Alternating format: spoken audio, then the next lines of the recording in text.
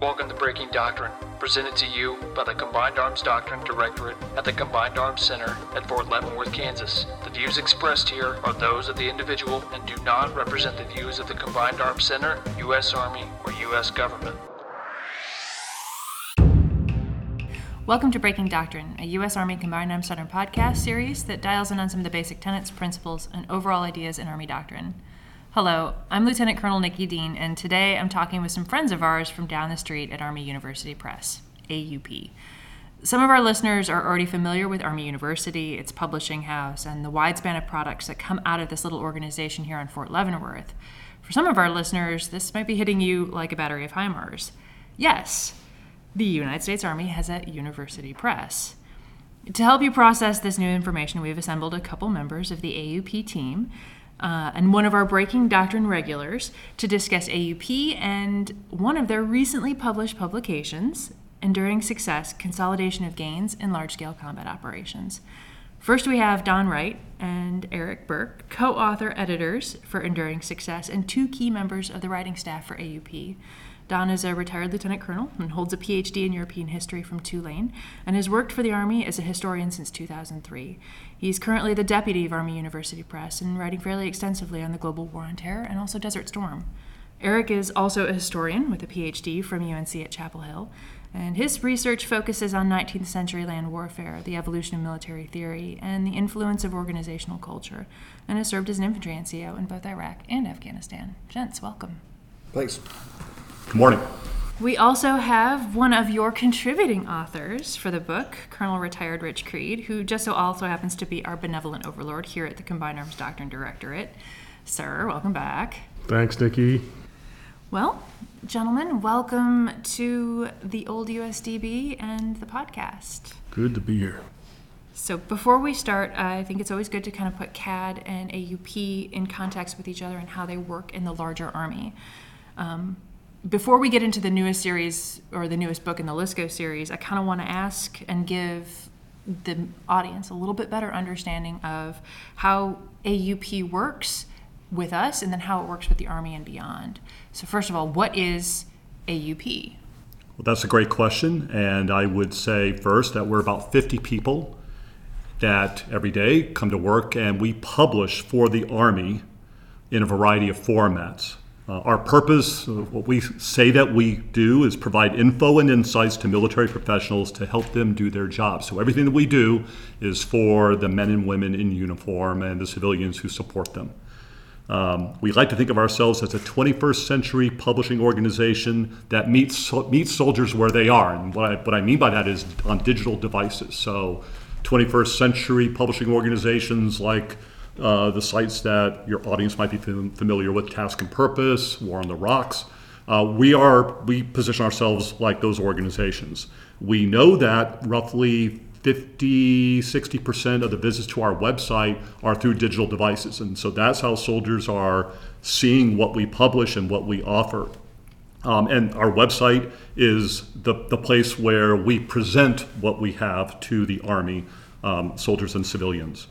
We get about 1 million visits per year to the website, so we know soldiers understand what we have out there, but we'd like to get a broader audience, and so that part of the discussion today is going to hopefully reveal what we offer for military professionals.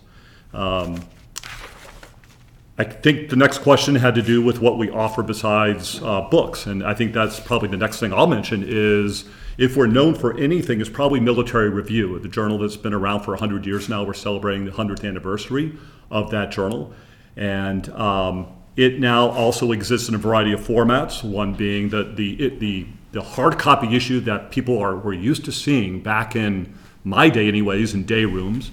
But we also publish it in PDF variety that can be downloaded. So there's Military Review, published 6 times a year, and the authors in Military Review come from all backgrounds: serving officers and NCOs, retired officers, civilians, academics who have no military experience whatsoever, and we accept submissions from just about anyone.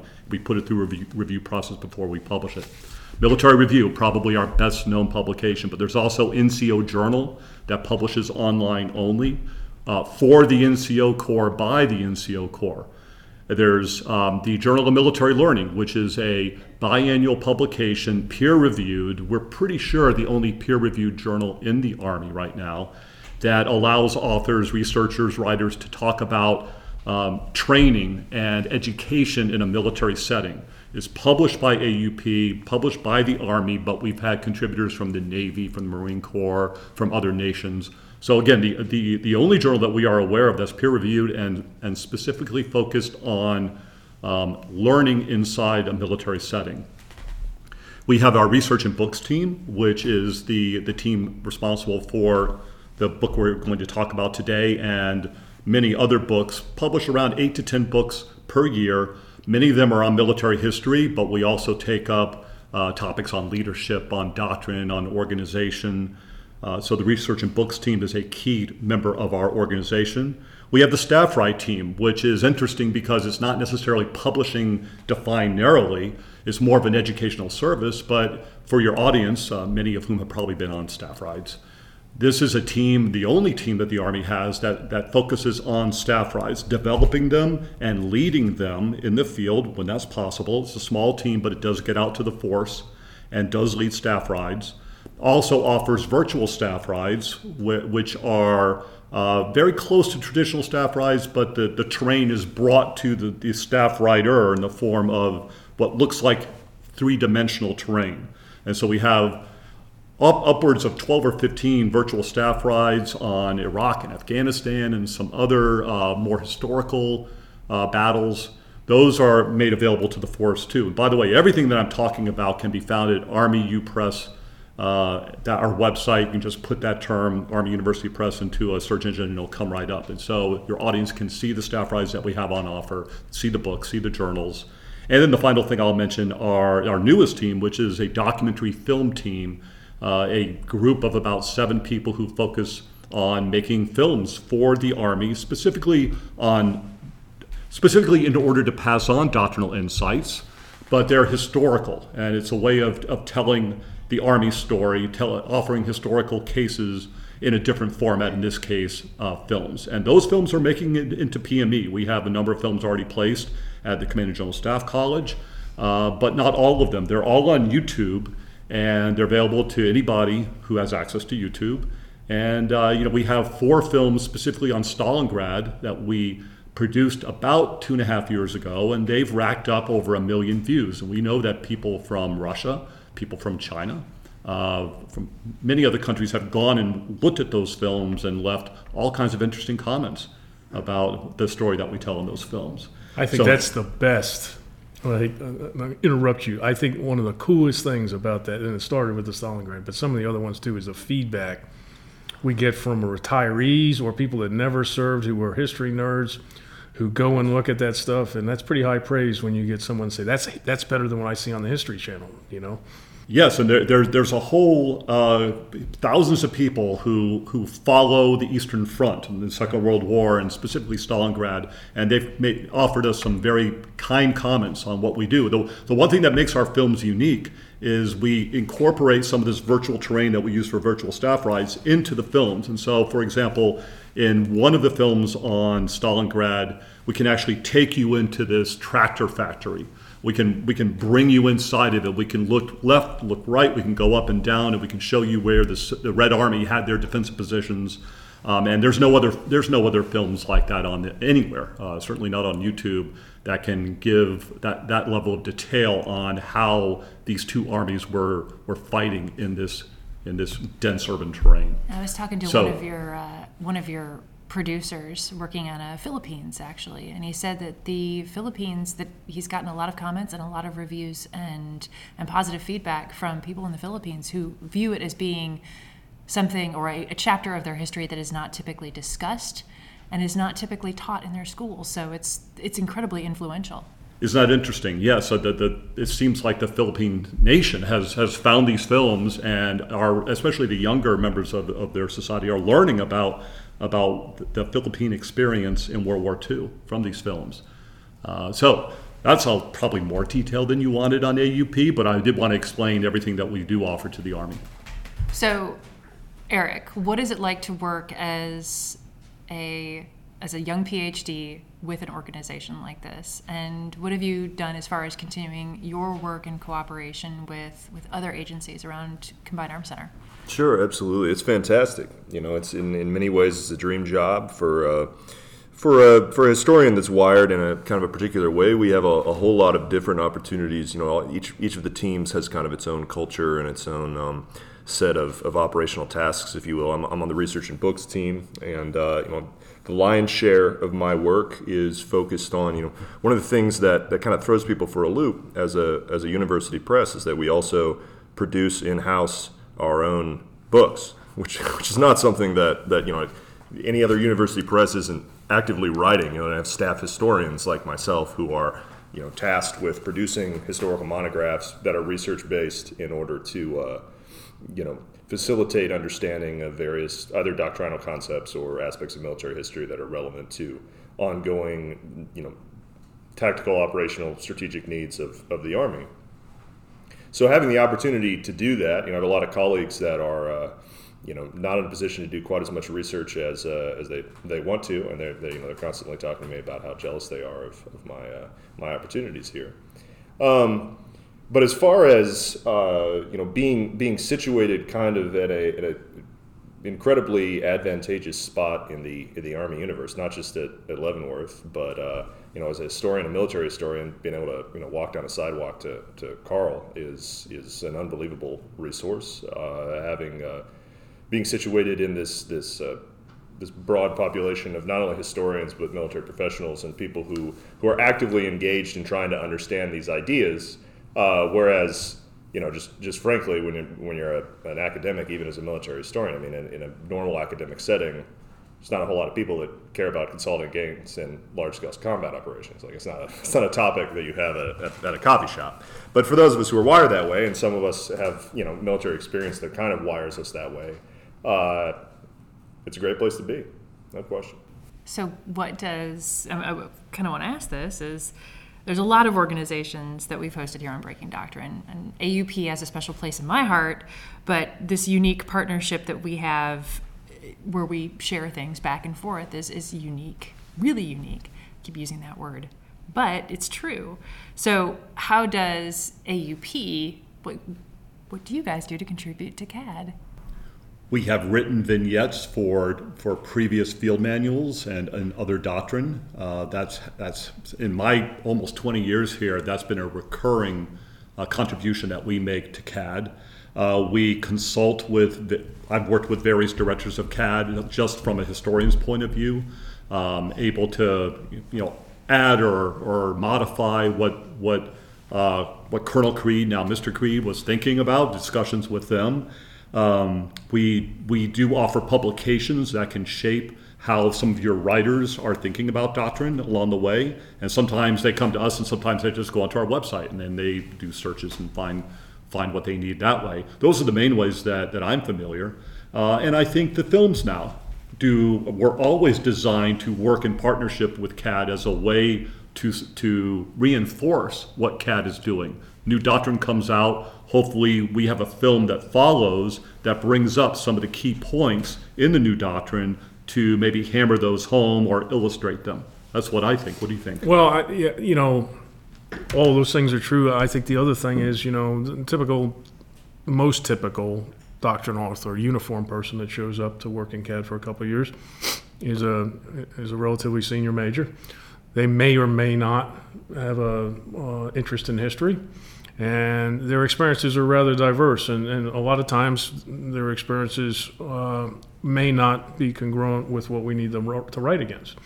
And so, but being smart, professional, field-grade officers, they'll do the research to make themselves smart on things. But one thing that research doesn't always give you is the ability to visualize things. And those videos, those documentaries, with all that archival footage and the films and just the high quality in which the scripts are written, allows people to visualize things they've not experienced before. And if you can't visualize something, you can't write against it authoritatively, because doctrines are supposed to be authoritative.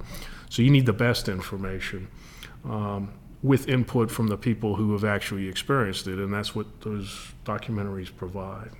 The books do too. It's not just a, we don't just contribute into things one way or one way street.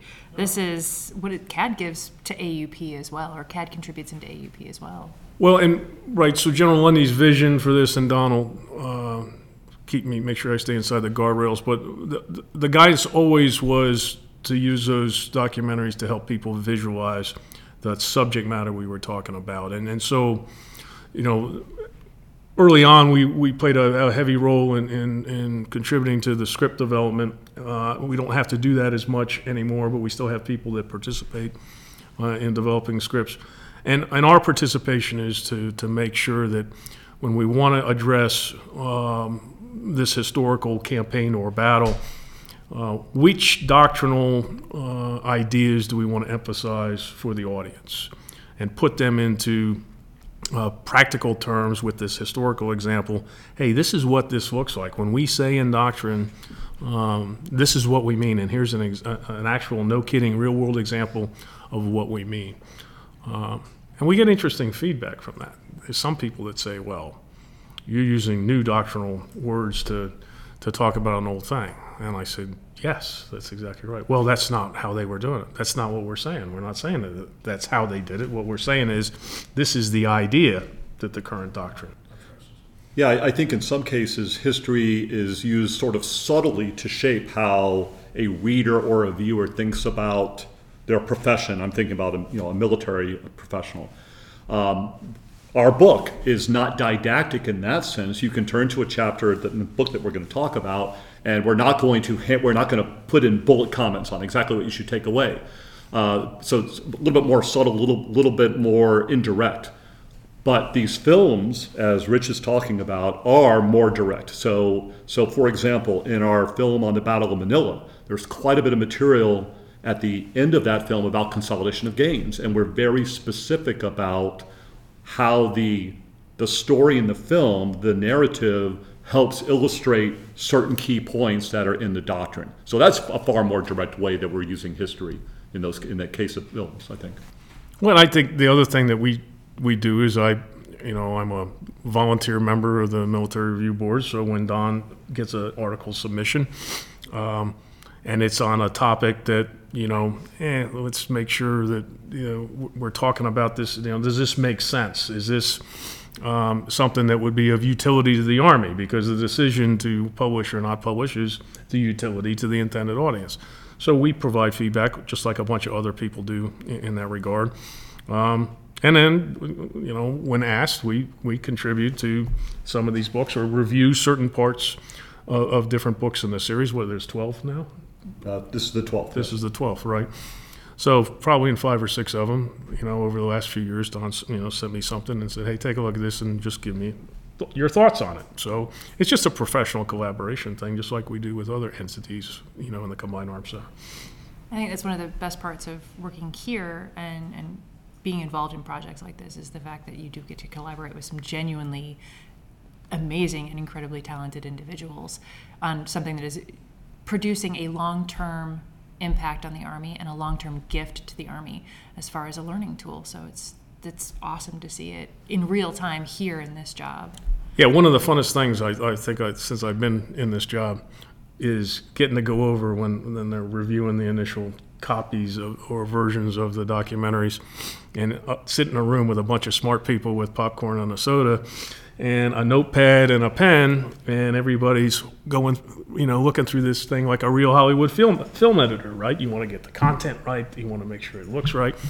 So if you've never done that before or participated in making a movie, because that's really what they are, it's really a lot of fun and very professionally fulfilling.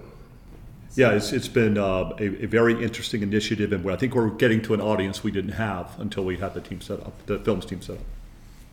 So we talked before, I think this is a great way to segue into the big book itself, which is the Enduring Success book for the LISCO series. We talk about how do we develop what we mean in doctrine, and also how do we use history as a way to communicate with a new audience. So this partnered contribution that we've done, I think what makes this book so really apropos is its focus on something that a lot of people said is, it's a new concept. It's a new concept, consolidation of gains. But it turns out it really isn't. So when we talk about it in FM30, sir, do you want to kind of lay out what we talk about for the lay audience member that is listening in on this and is like, what is consolidation of gains? Right. So when the Army saw that the campaigns in Iraq and Afghanistan were winding down, U.S. Army Training and Doctrine Command was working on a future operating concept to focus the Army in terms of readiness against a different operational environment than the one that Army forces dealt with in Afghanistan and Iraq. And so that started in about 2014, at about the same time as the Russian New Generation Warfare Study and some other things going on in the world, the increasing assertiveness of Russia and China. And so I say that because Lieutenant General McMaster at the time was the Arctic Director in TRADOC, and he authored something called the Army Operating Concept in 2014. And the Army Operating Concept was it's a relatively short document. I think it's 7 or 8 pages maybe. And it was designed to set the framework for all the intellectual work going forward in terms of how we needed to change the Army to deal with peer threats like a Russia or China. And so within that document, he introduced the idea multiple times about, the Army has got to be able to consolidate the gains it makes on the battlefield on behalf of the Joint Force Commander to meet national strategic or theater strategic level goals. In other words, you're fighting a war or participating in a conflict for a reason. What's the reason? What's the desired end state? And to achieve that, you work backwards from this idea that if this is the end state, then I have to have done these things during the campaign, and the Army forces contribute to that. So this idea of consolidate gains started then. All right, so that's part of it. The other part is we're supposed to be learning organization. We have the Center for Army Lessons Learned. We collect lessons and do after-action reviews and all the things that we do, or we're supposed to. And that Army operating concept represented in many ways a very broad after-action review of things that we needed to do better. And one of those things was consolidate gains, and specifically they were thinking about Iraq. To a little bit, to a similar extent, Afghanistan, but that was a different type of campaign. And so General Lundy, when he was the CAC commander, he and I and a couple other people sat down and we went through what are the big ideas we needed to get after. And the biggest new idea was this the requirement to consolidate gains. And that was informed by admittedly a layman's, a lay person's perspective on history, but I'm an amateur history guy, and that problem, that oversight or that shortcoming in 2003 was really something that kind of weighed heavily on us, and we wanted to make sure we get that right. We needed to address it. And so what was consolidate gains? And so in the book we say consolidate gains are the activities that make enduring temporary operational successes and set the conditions for a stable environment, allowing for a transition of control, right? Control over land and populations to some legitimate authority. Okay, so that's not only what consolidate gains is, but we viewed that as a strategic role for the United States Army. In other words, that was something that only Army forces could do because of the scale and scope of the capabilities the Army has on land. And some people misunderstood it. I mean, and it's understandable why they misunderstood it, right? They viewed it as a stage of an operation or a phase, and we tried real hard for that not to be seen that way. They also looked at it as stability. Well, it's not stability. All right, stability is part of that, but offense, defense, and stability are all part of that. And so we describe what those activities are, give examples of it. We have some historical vignettes in there that Don's team helped us with. But we needed to put it in terms that essentially maneuver commanders need to understand. And so we really viewed it not as a new thing, but as a form of exploitation, right? And exploitation is a form of the offense. So first and foremost, it was about defeating the enemy in detail first. And if you consolidated gains, the big idea was if you consolidated gains effectively, you were creating a prophylactic against insurgency in the first place. If you effectively consolidated gains, there was never any insurgency to counter, certainly nothing effective at scale. And so that drove you towards thinking about the way you conduct operations at the division and above, Division Corps, Land Component Command, a little bit differently. Because you had to think about risk. And, are you going to accept risk in terms of consolidating gains by moving a little more slowly, a little more deliberately, introducing more forces in the theater, much like we did in Western Europe in the Second World War, that kind of broad front approach that was relatively deliberate? Or are you going to say we got an imperative, and maybe a political imperative, maybe something else that says we got to move fast? All right, so we're going to move real fast, and then we're going to consolidate afterwards, truly make it a phase of the operation instead of part of each phase of the operation. And that wasn't a doctrinal call to make. We just pointing out that that was true. And so I think we had compelling historical arguments for making this a big deal in our doctrine, and that's why we've kept it in there, even as we revise 3.0 now. When you look in a very broad sense, the wars that are considered wins for the U.S. Army, we pretty effectively consolidated gains. Maybe not as we went along, but ultimately we did. In some cases, it might have taken 100 years, but we did it, right?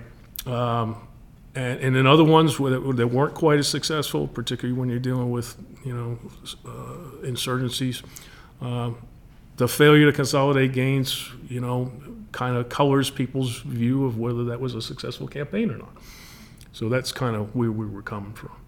I always joke about, you need to read the book to understand what's in it, and it's funny. It states that straight out front in Chapter 8 of FM 3.0, the current edition that we have, that the U.S. Army has always been required to consolidate gains with varying degrees of success in the Indian Wars, the Civil War during Reconstruction, after the Spanish-American War, during World War II, Korea, Vietnam, and more recently in Haiti, Afghanistan, and Iraq. So this is the idea that we're codifying something new in doctrine is kind of, it's not new. This is something that existed. We gave it words and structure to be able to talk about it with maneuver leaders. I think the other facet of all this is eventually we're coming back around to, well, now we've got doctrine. We're talking about this. How did the Lisko book, Enduring Success, come about? Like, what was its origin story? And how did the three of you come together to produce this as a complementary thing to Chapter 8 in FM 3.0? The Lisko series, because it is a series now, as you mentioned, we're on volume 12, started in late 2017 when Lieutenant General Mike Lundy, who was the CG of CAC, directed AUP to write a book on military deception. It started off with just one volume, and he had understood that the Army hadn't done a whole lot with military deception. It was probably decades. Had sort of that ability to think and act on military deception had atrophied. So a book of historical cases would maybe generate some enthusiasm and interest and shape how the military deception proponency here at CAC was thinking about it. So we started on that volume, and then about 2 months later, he said, "You know what? I don't want one book. I want 7 total, and they're all going to be on different aspects of large-scale combat operations." He saw the Lisko series as a tool to help the Army refocus its attention from Iraq and Afghanistan, counterinsurgency, over to large-scale combat operations.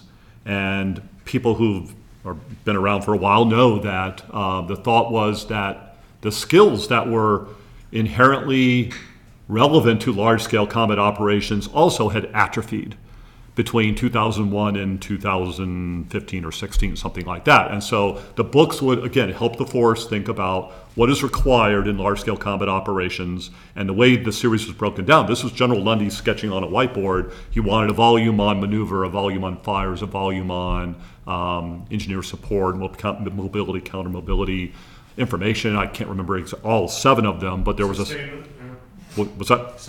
Sustainment was another one, and military deception was also a part of that. So those were the first 7, and then we started talking about what would follow. And we have one on special operations. We have one on the last 100 yards, what it's like in the close combat zone.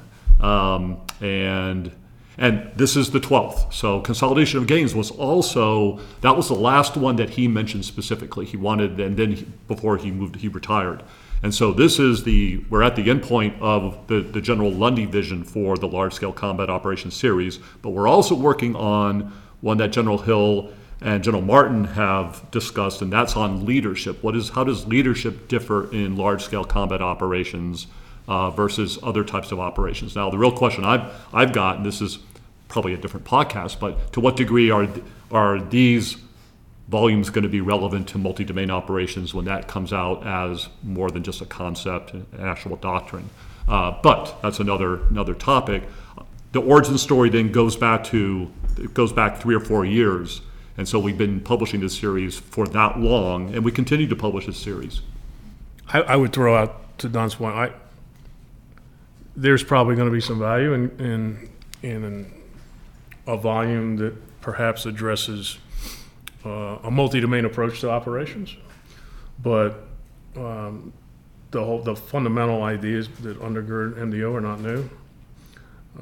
Some of the capabilities are relatively new, but even those capabilities, have been with us for a while. So I'm not sure we need an entirely new book series. I think much of what's already been written is applicable because MDO includes large-scale combat operations. It includes irregular warfare, and it includes many of the things we do as part of an integrated approach to deterrence, right? Like the new NDS is going to say. So, I don't know. I'm not sure we need a whole new thing, but we probably need to look at things like we've done in some of the documentaries and talk about historical events in terms of a multi-domain approach to operations, which is essentially a joint approach to operations, right? Sure. So there's a lot of fluidity that occurs when it comes to large-scale combat operations, and one of the key tenets that comes out of, it's not a tenet, one of the key thoughts and ideas on consolidation of gains that comes out in FM30 is that it occurs in portions of an area where LSCO is no longer occurring, and that's a tricky thing to determine, especially tactically, and then also to come up to a larger organization or to a larger echelon. Do the case studies from Enduring Success kind of prove that true or false, or what? And what was the evidence that shows just how fluid the battlefield is? Well, I think to kind of speak just a little bit more about the origin story of the book. I mean, Don came to me in, I guess it was the fall of 2019, and told me that this is the next volume. This is what we want to work on, and the first step of this is to kind of feel out the terrain in a way that allows us to produce a literature review that helps us determine when we begin to get submissions about, when we put out the call for papers and authors in the scholarly community say, hey, this is the case study I want to write about. Does this fit the bill for what you're looking for? We have to do a literature review in-house to figure out what does the scholarship on, the military history scholarship on the concept of consolidating the gains look like. And that's tricky for a lot of different reasons, but principally because, when you're doing volume on fires, you look for artillery, you look for, aviation support, and, those types of tactical and operational capabilities and events. But because of the kind of amorphousness of consolidation of gains, it's deliberately abstract because it is essentially, as Mr. Creed pointed out, an effort to ensure that leaders at every echelon are consistently tying their actions to whatever the broader political and strategic end state is. And there's a tendency, again, at every echelon, because of the increasing complexity of, gaining dominance on the battlefield and, achieving overmatch and defeating a foe, to kind of lose sight of the ball and get tunnel visioned into the particular tactical and operational problems that are confronting a force. And this is true about war writ large, but it's definitely true on the battlefield. To lose sight of the ball in a way that makes you forget that there's multiple ways to skin a cat tactically, and you can achieve your tactical level and operational ends in a number of different ways, but not all of those ways are as well calibrated to what it is that the Army is trying to accomplish in that particular theater, in that particular contingency, so on and so forth. And interestingly, the same thing happens in the literature. It's, we've got mountains and mountains and mountains of operational narratives about every campaign that you can possibly dream of. And understandably, perhaps, because you're trying to sell books, most of those narratives follow the plot, right? They're up there at the pointy end of the spear. They're not saying, well, yeah, and then 2nd Battalion was back there securing the LOCs, and there weren't a lot of threats to the LOCs, so we're just going to write a chapter about it anyway. I mean, but there are challenges associated with those activities that are imperative, that in many campaigns are fundamentally more important than what's going on at the Flotte. But yet it doesn't sell books because there's not a whole lot of people that aren't in a professional military audience who need to understand those concepts, which is our principal audience. And as Don pointed out, I mean, we want to expand it as much as possible. But our principal audience are the folks who are going to be engaged in consolidating gains in the future. So we went out and I crafted a kind of internal, memorandum, you could say. Historiographical essay. Historiographical essay, yeah, I guess is the term of art. Just on all of the kind of salient episodes, the most salient episodes of attempting to consolidate gains, not only in American military history, but especially in American military history, just because it's always going to resonate more with our target audience. And there are a handful of things that I'm sure we'll talk about that kind of popped, but the sources that were going to be required to develop for our authors to develop a study like this were challenging because it's on a short timeline. You don't have years that people can go to the archives and spend just forever looking for the vestiges of reports that are haven't been published yet because they were everything has been focused on the front line. But it was kind of stunning in the aftermath how much fundamentally new, never published material was utilized for this book, and for that reason, because there hadn't been a whole lot of effort to unpack these events and these operations in the past. And so that allowed us to not only make a product that was useful to the military professional, but also has some just raw historiographical value in and of itself in terms of contributing to military history more broadly. No, everything that is not the pointy end of the spear is not sexy. What? And as an infantryman, that's very difficult for me to say, but it is very accurate. Hey, to build on some of that, what we struggled with after we published the doctrine is just to keep people, because the bigger ideas are relatively simple, but they get conflated real fast because people want to say, hey, well, I'm going to do a mission statement, and the mission statement for this brigade is you're going to go consolidate gains over here. And we said, no, you're not. That's the wrong answer. And to the force's credit, we, I think, largely avoided that problem, but it was an educational process. So, right, we get back to the side that consolidate gains is a role for the United States Army as a service, right? It's also a purpose associated with the task that you assign different Army echelons over different parts of a campaign or battle or series of engagements.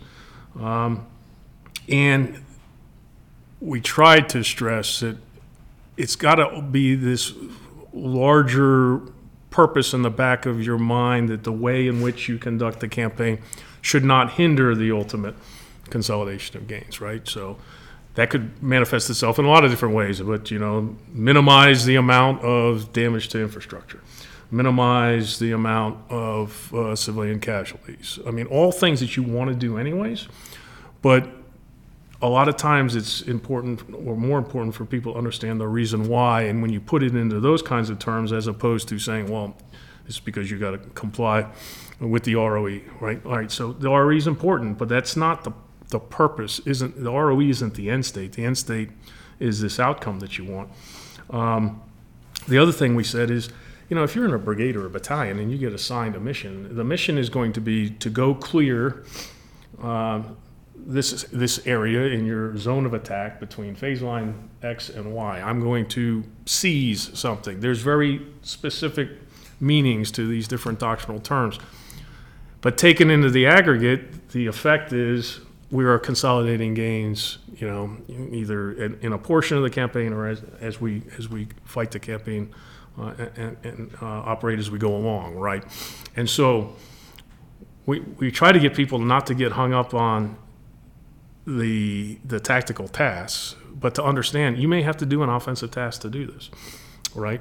And that over time things change. And really what the historical perspective tells you is that at the time you're conducting a campaign, there may have been some genius planner that the way they put this thing together, that was their intent. It may not have been explicit, but that was their intent. And then the campaign is fought a certain way that gets that as an outcome. And so what we were trying to get people to think about is not worry about that and let the AAR or the historian determine how well you did it, right? And there's a little bit of nuance there, but again, if you're the infantry platoon leader or platoon sergeant, I'm just getting a bunch of tasks that I have to be able to execute. But if I remember in the back of my head that ultimately, hey, we're here to get this positive, enduring outcome, I'm going to execute those tasks or pick and choose certain tasks differently than if I'm treating it as a punitive expedition where we're just here to kill people and break things. So that gets back to the bigger thing that we've always said is it's great to know the why behind some of this, but whether it's the historical written work and the consolidation that you guys did for this book, or it's the why behind the doctrine. I think it was very clearly shown with some of the case studies that you guys pulled together, all three of you pulled together for this. Well, and like we knew, again, from the amateur, dabbling in, a dangerous, limited amount of knowledge, that there were examples in our history where we had done certain things to consolidate gains. It was never spoken of in that way. And what we needed Don's team at Army University to do was to help us put that into context, right? Like, did this actually happen the way we thought or were interpreting it? What does the literature say? I mean, that was hugely helpful to us because there's the only thing worse than having no vignettes in doctrine, as far as I'm concerned, is to have bad ones or inaccurate ones, right? Because the last thing we need is a mythology, because then people focus on picking apart the example we're trying to give instead of trying to learn from the example that we're providing. You asked a question, I think, that induced this larger conversation about where consolidation of gains happens, correct? Yes, so that gets into this tricky little area that we're all, there's so much angst about this consolidation area, which we know is changing, and we know that is shifting out of our battlefield architecture. But I think that there is still something to discuss larger about how does the tactical operation look, and how does it ultimately occur? Like, what were the case studies showing? Yeah, I think that, and we kind of touched on this just right now. I mean, consolidating gains isn't something that only occurs in the rear area. I mean, it has to be a concept and an idea that is wedded to every action and every behavior that is or decision that's made throughout the battlefield.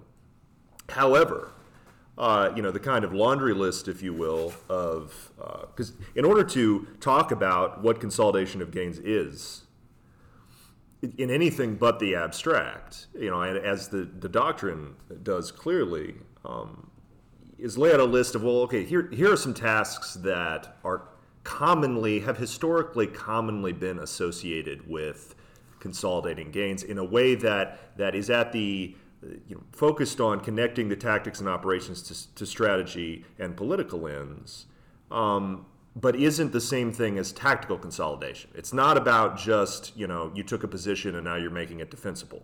It's about, even though it's the same word, it's the same language, you are consolidating the things that you've achieved strategically and converting those into political success that's wedded to what you're in theater to do in the first part. So a lot of that type of activity, because it's so easy to lose sight of the ball because of the ongoing sparring with an actively violent enemy, some of it has to take necessarily second seat to the immediate tactical problem at hand, and that is ever increasingly the case with ramping up, as I mentioned earlier, with the complexity of the foe. If you're facing some sort of near peer, quasi multi-domain foe, then there's a lot associated with that tactical problem that can lend itself to losing track of what's going on because you're so overwhelmed by the situation at hand. And that sometimes necessarily means that the lion's share of the consolidation tasks are taking place behind you. They might be immediately behind you. You might be setting up some of the pieces for the troops who are in an operational reserve role have to then begin the process of doing things like corralling up shattered elements of bypassed enemy units, clearing up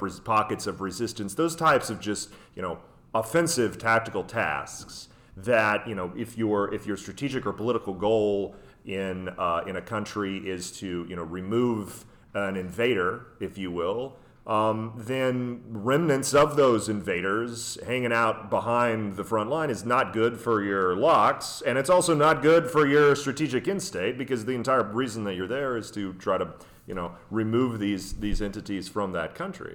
And that's just one example. And it's if your political in-state has something to do with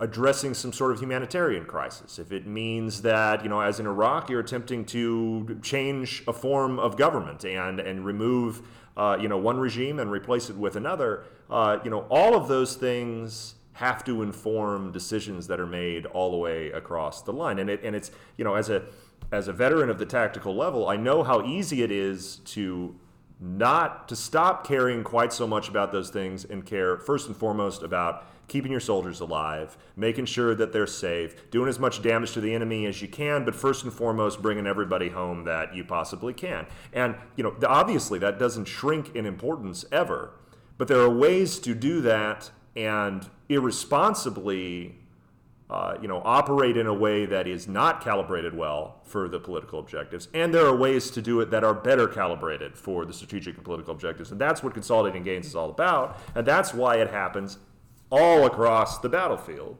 And it's a case-by-case basis that, and the book makes clear that, insofar as we talk about where it happens and when it happens, because there's a temporal and there's a geographical arm of this. We say in doctrine that it's not where ongoing LISCO are happening necessarily. That's what the doctrine says, but by that is meant more a temporal thing rather than a geographical thing. So if all your focus is on fighting actively, it's still got to be in your mind, but you're not necessarily going to be doing a lot of these tasks that we conventionally associate with consolidating gains until you've at least carved out a little bit of space to begin to assign troops those tasks. Which kind of nests right back to the original definition, this idea of setting conditions for this stable environment that allows a transition.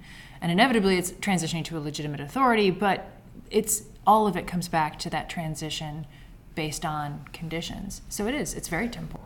We should have Eric help us write the next treatment of consolidated gains and doctrine, because that summary was extremely clear. And I took a note here, and I'm going to put a call-out box in the next three. But consolidated gains is the desired end state of every conflict and campaign.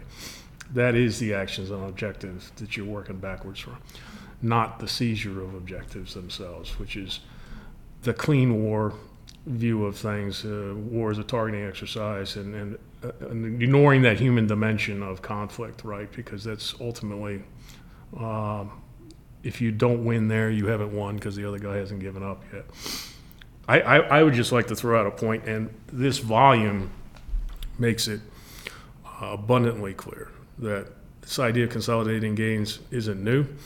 It's just new to some people, and hopefully not new to too many people anymore after we've kind of emphasized it for a few years. But we had some real heated discussions from time to time as to why that ever would have been so in the first place. Like, why was it second nature to folks during Reconstruction or in the Philippines at the turn of the century, or in the Second World War, that consolidating gains was just inherent to what we needed to do. Like we kind of knew that, and I think the operational environments have something to do with that. And it also may have been bad lessons learned from wars that were very unusual, like a Desert Storm, right, or a Kosovo, that were very short, very cheap, and didn't involve occupation of land masses, right? At least long-term occupations of land masses. So I think that was it. And I think there were some Cold War things that just kind of caused us to stop thinking about that. And it had to do with the nature of the coalitions we were a part of, right? So when you talk about a Korea, where you talk about defense of Central Europe against the Warsaw Pact, you're doing it on the home turf of your allies. And when you're doing it on the home turf of your allies, they have their own equities and political imperatives, and they're going to feel a sense of responsibility for actually doing that. And so we did have all kinds of things in Army doctrine that would enable the coordination between us and an ally to make that happen more smoothly. And then our war plans incorporated that to a very large extent. But it wasn't primarily our problem. And so I think over time you had people say, well, that's not our problem. That's not what the Army does. We're not getting into military governance. Don't even say those words. Those are bad words. When in actuality, 100 years ago and further back, that was the norm. And as a former member of the reserve component, I would also say that was sometimes by our active duty counterparts pushed off to all those civil affairs units in the reserve component. So that, there was, I think, one brigade of civil affairs in the active component in the 80s and 90s. They were going to do this stuff. That's where the specialists were, because they were thinking about it as a stability operations, right? So that may have contributed as well. I'm so glad you brought that up, because I wanted to say it so badly, but thank you for jumping in on that. Well, one other thing I wanted to bring up when we were talking about geographically or spatially where these things happen, of the 12 chapters that are in Enduring Success, 11 of them describe actions that I think would fit in that description behind the forward line of troops. It may be tactic, maybe an offensive operation, but it's behind the front lines. But there's one that does happen right there in the midst of large-scale combat operations, and that's the one about 101st Airborne in Market Garden. And we included it in this collection for that very reason, because it seems like an outlier, but to give a very brief sketch of this operation, Operation Market Garden was a combined airborne and mechanized attempt to get over the Rhine River in late 44. And so it's mainly U.S., Canadian, and American forces and British forces.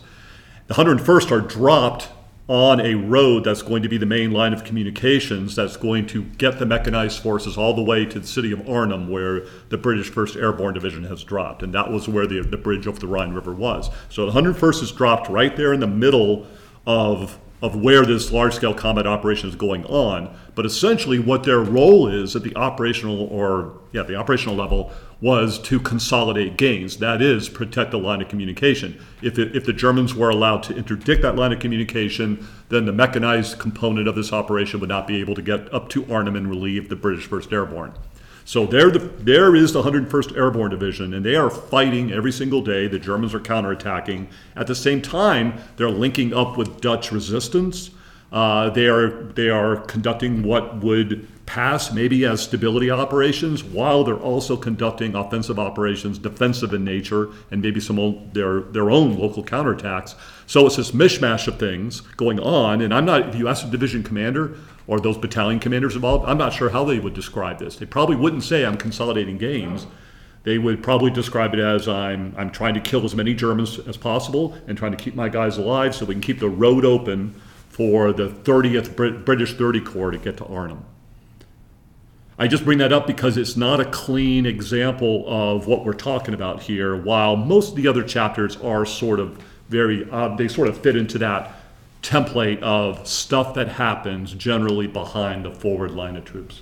Well, and in your perspective on whether you're consolidating gains or not is completely associated with what echelon you're at. So I would argue that somebody from one of the U.S. or Republic of Korea Army divisions trying to clean up the North Korean forces in 1950-51, south of the 38th parallel.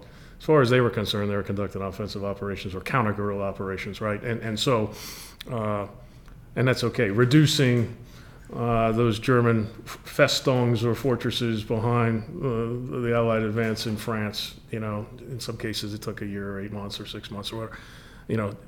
If you're a battalion commander, maybe even a brigade or regimental commander at the time, you're not thinking about anything other than those close combat operations. But you are at the operational strategic level consolidating things. Yeah. Yeah. Sorry, if I could just say just one more thing about what Mr. Creed was talking about with, that just the challenge that we have had with as an Army, clarifying the need for these types of things. There tend to be historically, it's true that throughout its history, the Army has done way more quasi, quote-unquote, military governance and, what we would now call regular warfare than it's done anything else.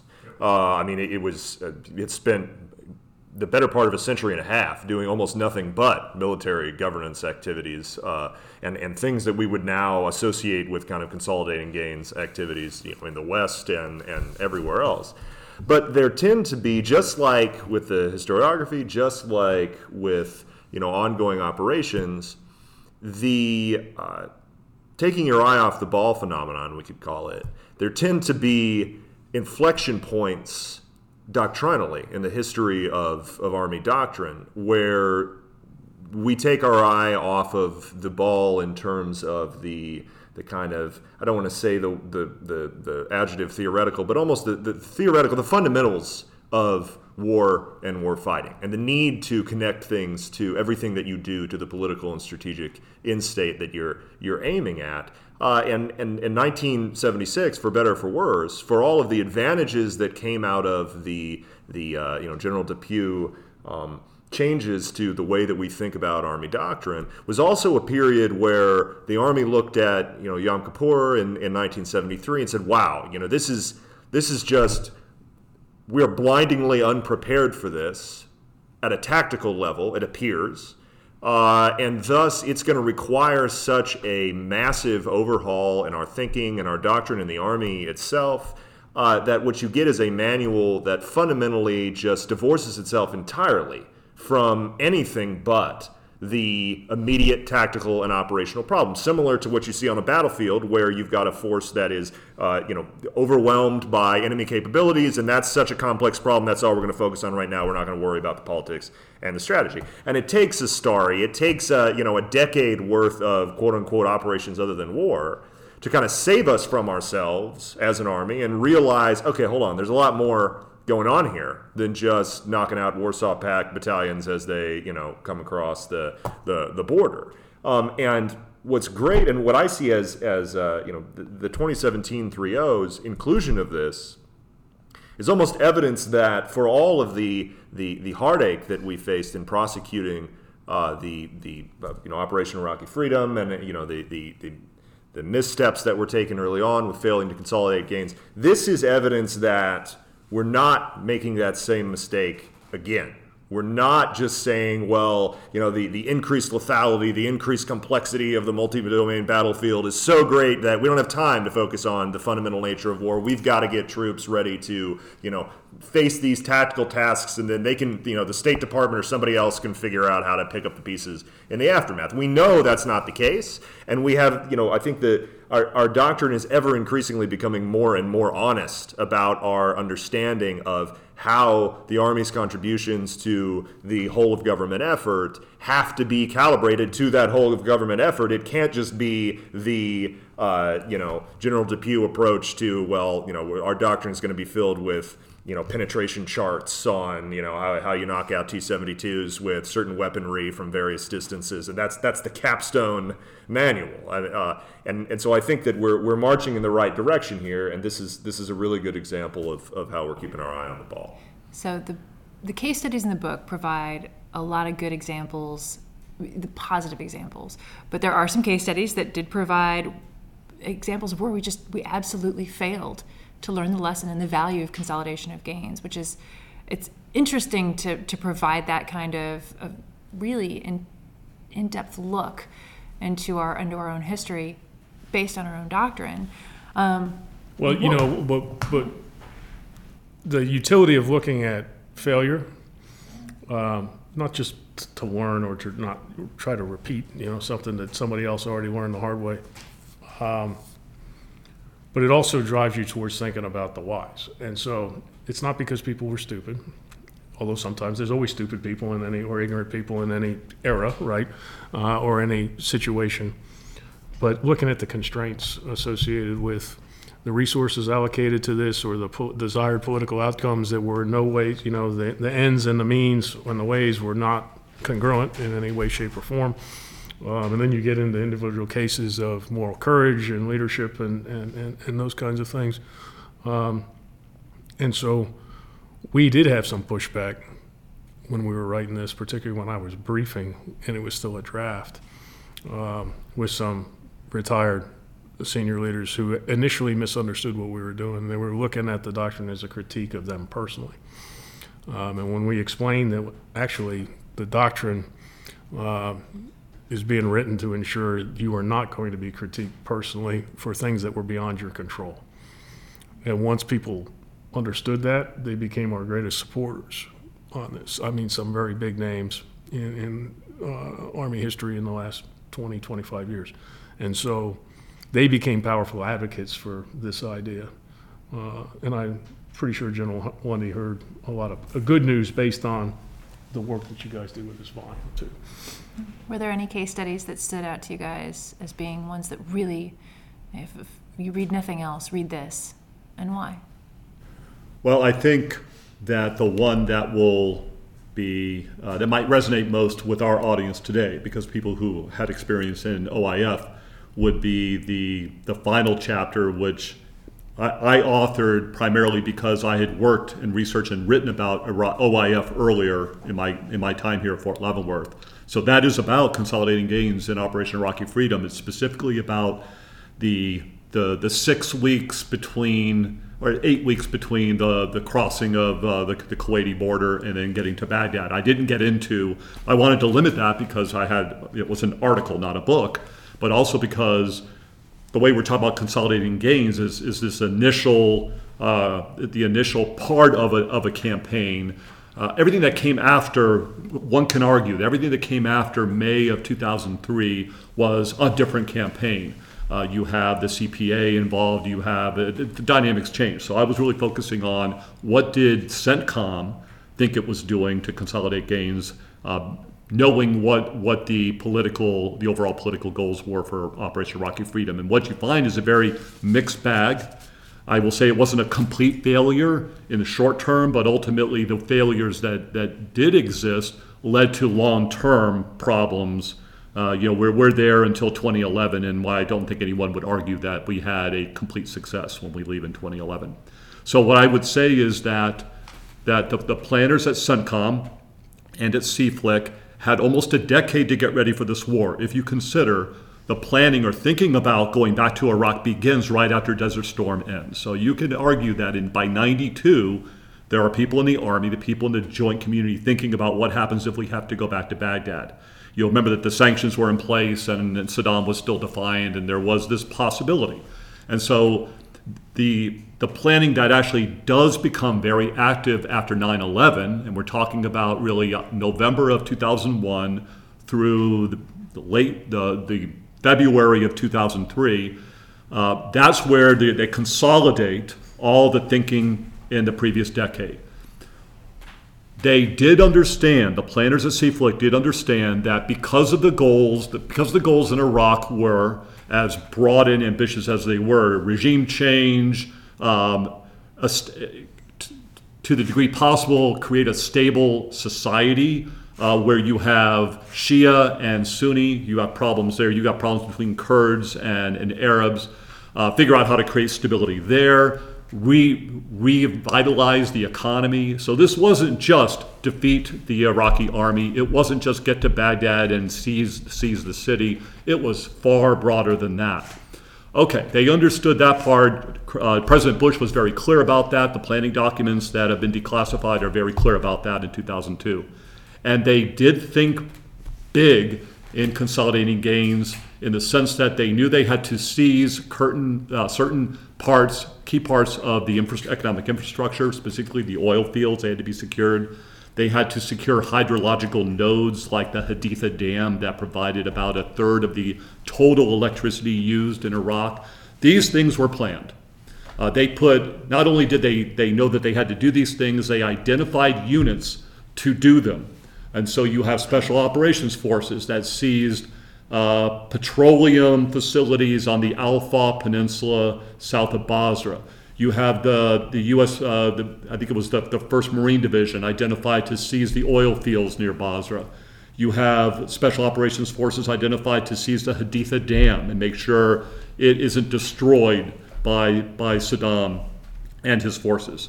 That stuff happened. The search for WMD, they did create a task force that was going to go in and did go in and search facilities to try to identify where the active programs for production of chemical weapons, biologic weapons, nuclear weapons, that happened. What didn't happen was the far more fundamental planning for what we would call basic stability actions. What happens when you get into a Iraqi city and governance has completely disappeared and the economy stops? Who's going to run the city? Who's going to stand up the local police force? Who's going to get the water plant running? Those types of things were discussed. And the plans were made at the CFLIC level. In fact, one of the people that I talked to for that chapter was Colonel Kevin Benson, who was the CFLIC C5, the chief planning officer, and he made plans. But as he's mentioned in a number of venues, it was hard for him to get the attention of the CFLIC commander about what would happen after the combat was over.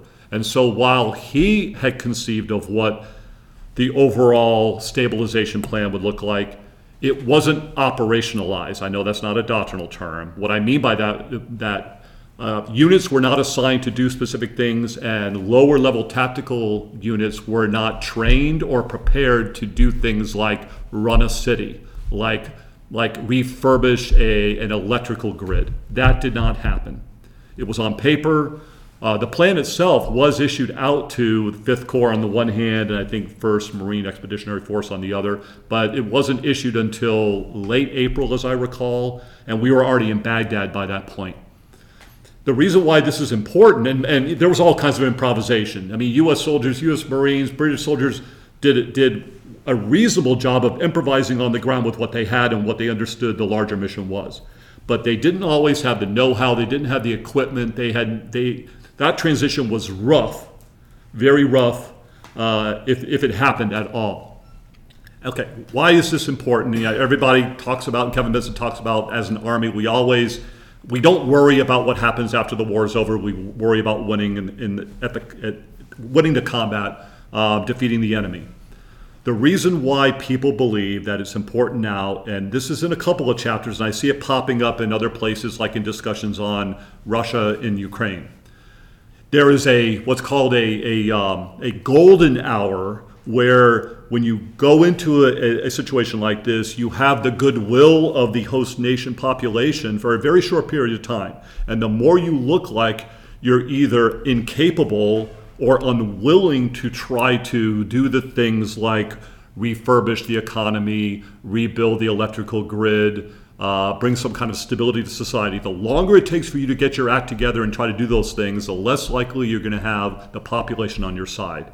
And this is arguably what happens in that month-long period after we go into Baghdad, where looting breaks out, there is all kinds of disorder inside the city, and it looks like American troops aren't doing anything. They are, but it's hard for the Iraqi population, the Baghdad population, to see that. And that is a result of this lack of fundamental planning at the front end of the planning process that goes back into 2002. Well, there's an attention, right? So even if there, as you said, they pointed out there was some planning. Okay, you got to resource the plan. And so if you're pulling forces off that gives you that capacity to put enough people, even if they're not the perfect match in skill sets, just having somebody there is an issue.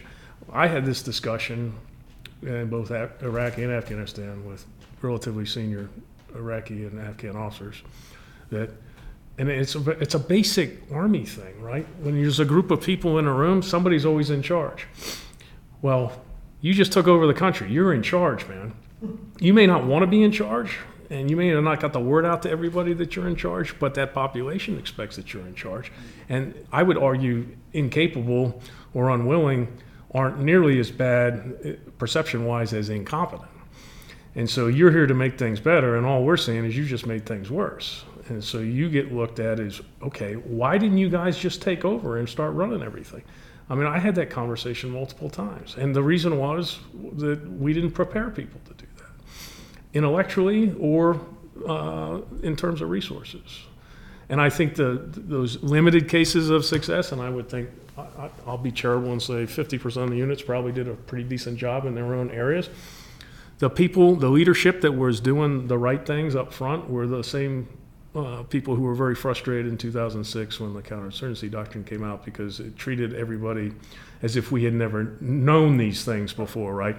But if you had been in the Balkans, and only a fraction of the active duty Army had been in the Balkans from 96, 95 to, say, 2003, you kind of knew what right looked like.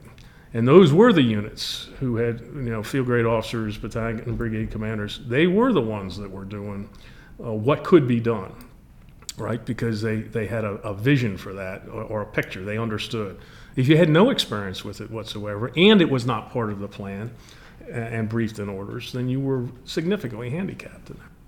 Peace and stability always requires that, or permanence of peace, I would say, requires a certain level of magnanimity by a victor or an occupying force, anything. But it also requires you to think ahead, to be prepared to be magnanimous and to set conditions for that magnanimity. So, well, if you're the good guys, you got to be the good guys, right? And sometimes being the good guy means you got to be hard on the people that are disrupting all those things. Yeah, if I could just add, this is about as far from doctrinal terminology as it gets, but I frequently think of it as, there is an access problem and there is an action problem in any strategic effort, any operation, anything else. I mean, the action problem in Iraq was to change the regime at the top and to encourage the cultivation of a democratic state that was stable. That was the problem at hand. So the Army needed to train and prepare to change a regime. Whether or not the Republican Guard attempted to prevent us from changing that regime, that's the access problem. That's getting in the front door so that you can then do the things that you came to do on the inside. And if you obsess entirely on the access problem, and your assumption is that, well, I'm going to kick in the door, but then once I'm inside, then it's somebody else's deal. Unless the entire strategic objective was just to obliterate the Iraqi military as a fighting force and then leave, then you have not set yourself up for success. You've got to be ready first and foremost for the action problem. You've got to be ready first and foremost to do what you were sent there to do, because it's also possible that as soon as you cross the border, the entire enemy force concedes your presence. And then, if you're wholly unprepared to run the country, then it didn't matter how well prepared you were to gain access to the situation. If you're going to steal something from some building and you spend all your time trying to figure out how to get into the building but have no idea where the thing is inside that you're looking for, you're going to fail, regardless of whether or not you were successful at breaking and entering. That's a good point. Consolidation of gains requires you to be prepared for overwhelming victory as well. Absolutely, yes. Is there any other case studies that were extremely poignant about? The other one I want to bring up is actually the first one, and we also were happy to get this chapter, and that's about American forces in the Philippines. And the reason why I think both Eric and I really wanted that one included is because the U.S. forces into the Philippines in 1898 and get quickly embroiled into a larger war. They didn't have any strategic guidance. So as hard as consolidation of gains is when you know what the strategic goal is, imagine what it's like when you send a force off somewhere and it's very unclear, or your political masters won't tell you. They refuse to be specific enough that will allow you to create a campaign plan that can attain something that is similar to a political objective. And in the case of the Philippines, they don't initially know what the political goals are in the Philippines, whether or not the Philippines are going to become a colony or a dominion of the United States, or will they be granted their independence, or will they be given back to Spain, the defeated power.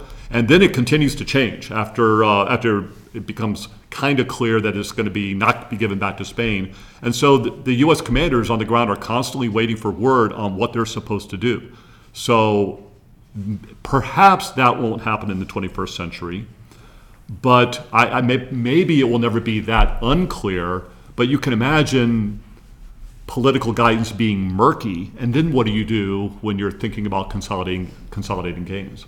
Yeah, I think you guys would know better based on your research and studies, but we would have enjoyed zero success in that regard if you'd not had an army that was accustomed to benign neglect on the frontier, where policies were continuously changing and you were dealing with multiple Native American nations, and those conditions would change from decade to decade, and you were out there, no real modern communications, maybe weeks or months out of actual direct contact with your higher chain of command. So if you didn't have an army culture that was prepared to endure that to a certain extent, particularly the senior officers in their junior days on the frontier, I think you would have had much more disastrous outcomes in terms of what actually happened in the Philippines. But that's just a guess. Any others you can think of that where failure was definitively shaped the consolidation of gains effort? There's a chapter on the Aufmarsch, the German invasion of Belgium during the First World War, and there's a great deal of attention paid to the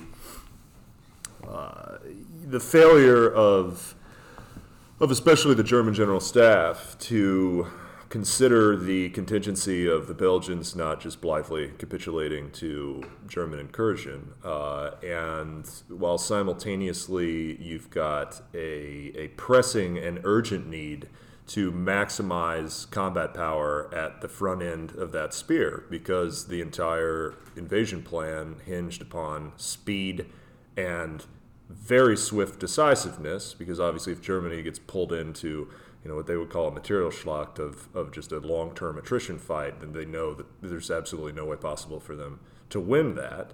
But of course, among many other planning failures associated with that maneuver, the failure to consider what happens if the Belgians don't just roll over. What happens if we have to then, divert combat power, which had been, earmarked for the front, to doing things like, mopping up pockets of Belgians in the rear, containing, and fighting for Liège.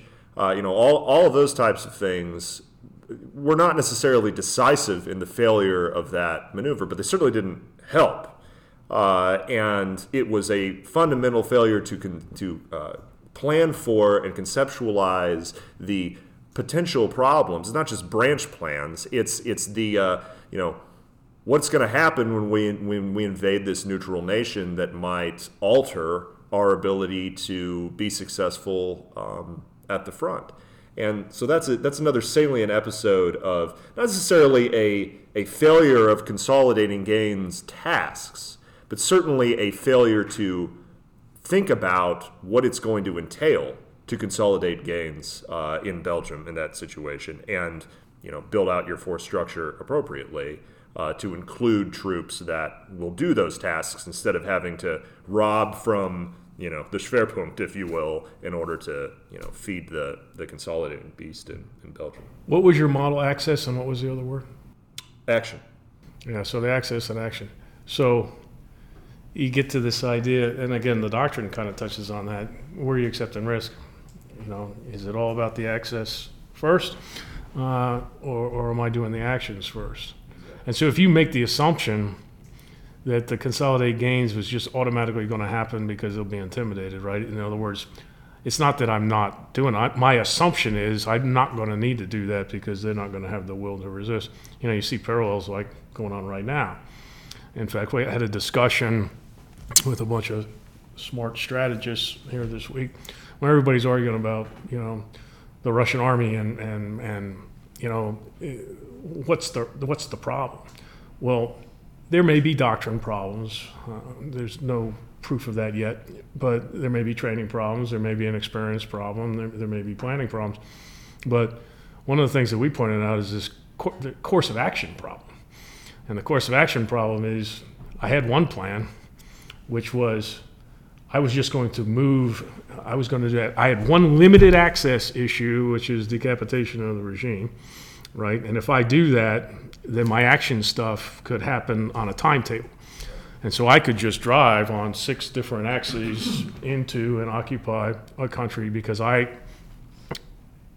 the action part of it didn't require a lot of access. I wasn't taking the access problem seriously. Now you've got a situation where they don't have access, or the access that they thought they'd have, because they had to fight their way in on all of these places because COA 1 failed. And I've got my forces now out of position. And so when we talk about campaign planning and thinking about consolidated gains as the end state, when you're talking about large formations, particularly of ground forces, once you position them someplace to execute a campaign or a large-scale operation, repositioning those for a different course of action is extremely difficult. And so we should probably have a little bit more humility when we take a look at this, because when you take time and political imperatives and all that, when COA 1 failed, exactly how much time do they have to reposition everything to get favorable correlations of forces and then execute a different access plan? And I just think that's something that's been somewhat under evaluated so far. Well, and then there's also always the risk that's associated. You have to actually resource that as well, and you have to put training and effort behind that in order to make sure that your forces not only know how to come off the front in order to be able to reposition to a new GOA, but also be able to execute just basic mobility, transportation, sustainment, and so forth that sets those conditions. It comes back to the fact that it's not sexy, but wow, it's critical to achieving success. Not to mention just basic securing of your lines of communication, which is a consolidation of gains activity, which doesn't seem to be happening on a consistent basis in that particular conflict.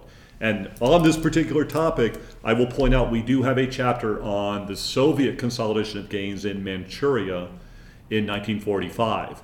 And it's very interesting because the overall strategic goals were quite different than what American forces were doing in Europe at the same time. So as an audience might think about picking up our book, that chapter is an outlier as well, because the goals were as important to the Soviets was getting the labor force out of Manchuria and back into the Soviet Union, because so many Soviet citizens had died during the war. So they were actually rounding up people and sending them back to the Soviet Union. That for them was consolidating gains, as well as establishing Communist Party groups in this new terrain. So it's a different way of thinking about consolidation of gains. It's not what we would necessarily do, but it fits within the overall concept. And we included that chapter in this collection because we wanted to make sure that readers would understand that concept can be seen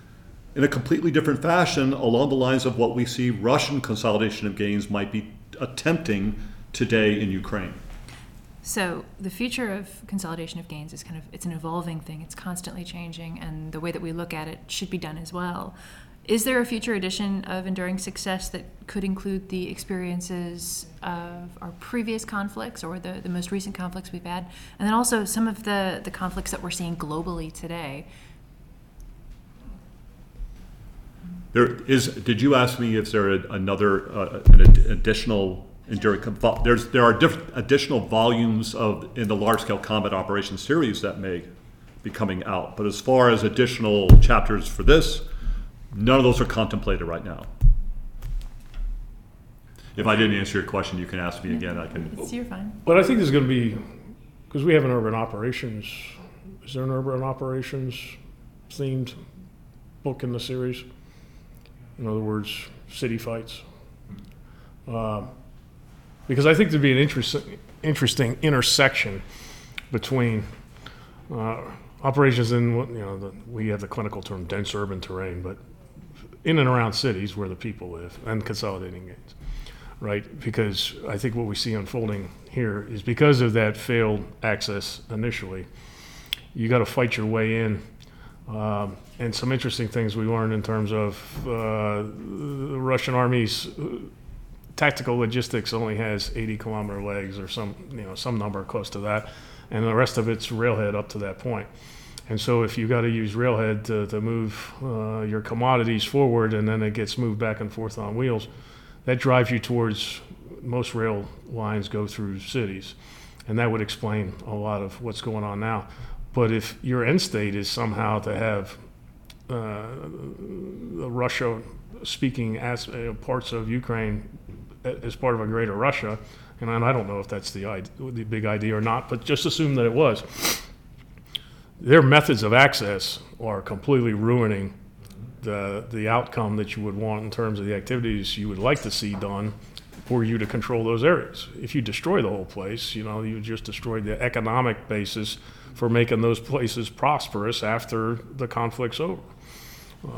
So it's this whole yin and yang or chicken and egg kind of thing that's kind of fascinating, and you can almost feel like I forgot what my initial focus was, right? Absolutely. If my initial focus was to do this and I'm destroying it, it's the old destroy the village to save it thing, it's not going to play out well. And that tends to spiral historically, especially in cases where you feel like you are losing your grip on the situation. It tends to, one of the most kind of vivid cases in relatively recent military history is the Wehrmacht on the Eastern Front in the latter portions of the Second World War, where these field marshals who, what is the strategic end state other than try to stop this just tidal wave from rushing into Germany? But everything is so wildly unhinged that there's this obsessive narrowing of focus to, okay, I've got to defend this bridge, and I'm just going to focus on that right now and just pretend like my left and right flanks don't exist. And there is no limit to the amount of combat power that I'm going to apply to the situation, because it's just everything has spiraled out of control. And the more things spiral out of control, at the tactical level and at the operational level, the less and less leaders at echelon are interested in caring at all about what the political and strategic end state is supposed to be, because everything's falling apart. So, I totally agree. Launching MLRS barrages pell-mell against, major urban areas in order to hopefully, have some kind of moderate counter-battery effect is not a good way to win hearts and minds. If your objective is some sort of, long-term stability effort, which, regardless of what the political and strategic ends are over there, has to be some component of the long game. And once again, like we said earlier, there's a lot of ways to skin a cat, and at some point you have to ask yourself, are the ways in which I am going about prosecuting this conflict actually calibrated for what I'm trying to do? And if the people at the junior echelons don't even know what you're trying to do, like we talked about in the Spanish-American War and in the Philippines, it's very difficult to do that. It's impossible to do that unless it's just by sheer luck that they happen to coincide. Gentlemen, thank you so much for coming on and talking today. Anything else that you'd like to make sure you leave our audience with before we close out? No, I just want to thank these guys for coming over. We've been trying to get this done for a while, and this has been one of the more fun intellectual back and forth. I think the value of these books for the Army, I would just put a plug out to our listeners. take a look at these books, the way that they're written. They're not written like novels. They're written so that you can pick and choose those topics that interest you the most personally, and then if you get really hooked, you can dig in and go through all of them if you want. I think it's a brilliant idea by our old boss, and I think you guys have done an absolutely fantastic job pulling all these different authors from across the United States of America in to contribute to our professional body of knowledge. And we want to thank you for the opportunity to talk about the volume. And we should also thank our contributors, because they work for free, and they spend many hours on doing the research and the writing here. And I would only offer, invite the listening audience to go check out our website. We keep on talking about the book, but I want to make it clear that everything that we publish, including this particular volume, Enduring Success, is available as a PDF download. So our website's pretty user-friendly, pretty intuitive, and you just go to Army U Press or Army University Press, and you will find us, and you'll be able to download this book and find those chapters that are of great interest to you. Absolutely, yeah, and also obviously a thanks to Dr. Kate Dahlstrand and the larger Research and Books team for all the work that they put into editing and polishing everything. But thank you for inviting us. Really appreciate it.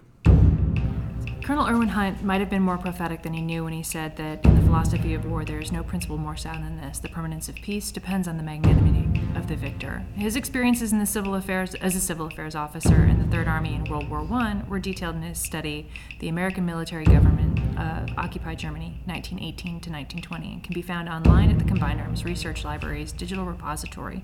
Hunt's work was pretty influential when it comes to historians and leaders in discussing the consolidation of gains today.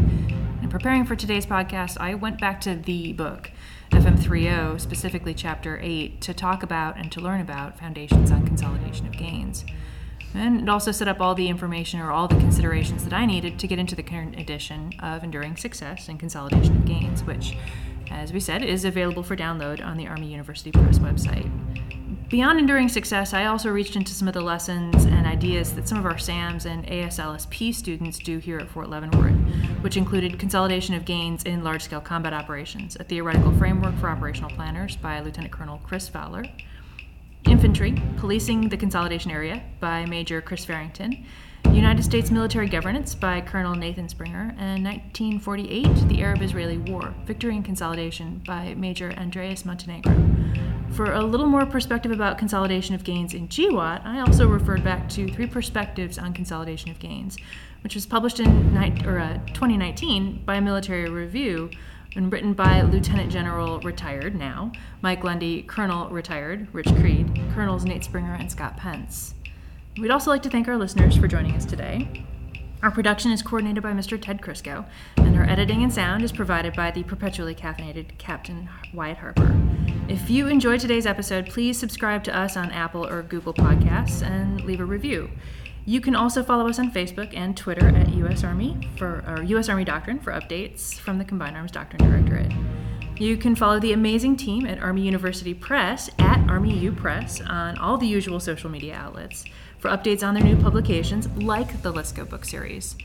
Also, you can follow Eric Burke on the tweeters as well at XV40RDS, especially given that his new book, Soldiers from Experience, The Forging of Sherman's 15th Army Corps, should be hitting bookshelves sometime this fall.